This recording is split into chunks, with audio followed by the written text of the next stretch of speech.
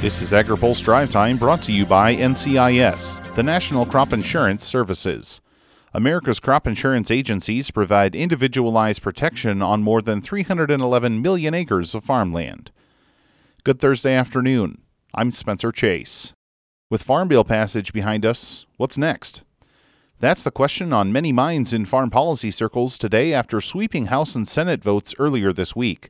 One obvious answer is to get a presidential signature on the legislation. House Ag Committee Chair Mike Conaway says he expects the White House to take care of that next week, and he has an idea of where it should happen.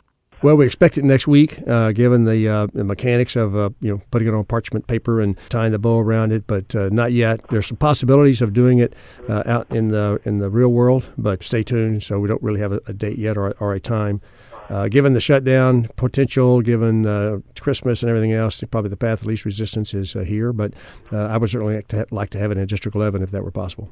There's also the matter of House nutrition provisions that were eventually stripped from the bill during negotiations. It is widely expected that the administration would address those concerns through rulemaking. Conaway says that could happen as quickly as next week. I always had that backstop of what the administration could do. We'd rather have had it in law, but once the administration puts that rule in place and those resources evaporate that are associated with people not getting, having to go to work or not be on SNAP, then that makes it more difficult for future administrations to reset that waiver abuse back to the way it was under President Obama and moving forward. There's also the matter of trade assistance funding from the Department of Agriculture.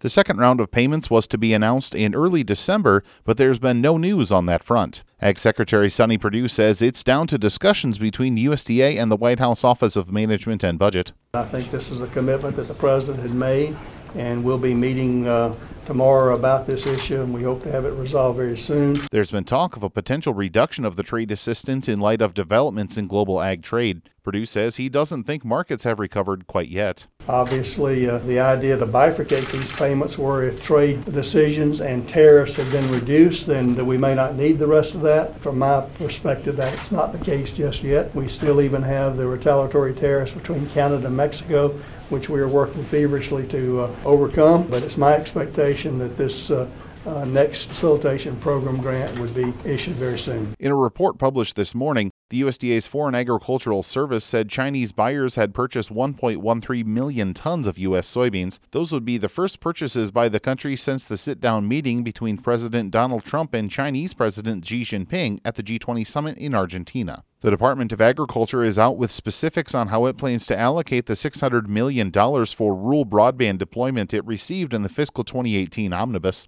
AgriPulse's Ben Nulley has more. Agriculture Secretary Sonny Perdue announced rules for funding through USDA's new Reconnect program today. Our agricultural families and our rural families are entrepreneurs at heart. They do a lot of things and have a lot of things that they can market worldwide if they had access to that global electronic marketplace. And that's what we hope to accomplish. USDA Rural Development will deliver the program with help from federal partners. The agency will offer up to $600 million in loans and grants to qualified applicants. Chad Parker is Assistant Administrator of Telecommunication Programs at USDA Rural Development. The eligible funding purposes will be to provide for expansion, construction, or improvement of broadband systems across rural America. Funded projects must serve communities less than 20,000 people with no broadband service or where service is slower than 10 megabits per second download and 1 megabits per second upload. Jim Matheson is CEO of the National Rural Electric Cooperative Association. He says electric co-ops plan to participate.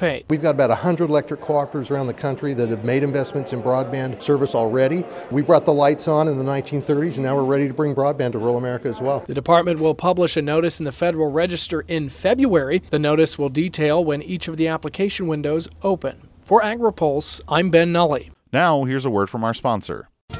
Today's AgriPulse Drive Time is brought to you by America's crop insurance industry, which is thankful for the continued support of farmers, commodity organizations, rural businesses, lenders, and lawmakers who are fighting to maintain a strong farm safety net. Providing individualized protection on more than 311 million acres of farmland, crop insurance remains the smartest, most efficient way to secure America's food, fiber, and fuel supply. That's all for today's Drive Time. For more agriculture, trade, environment, and regulatory news, visit agripulse.com. Reporting in Washington, I'm Spencer Chase.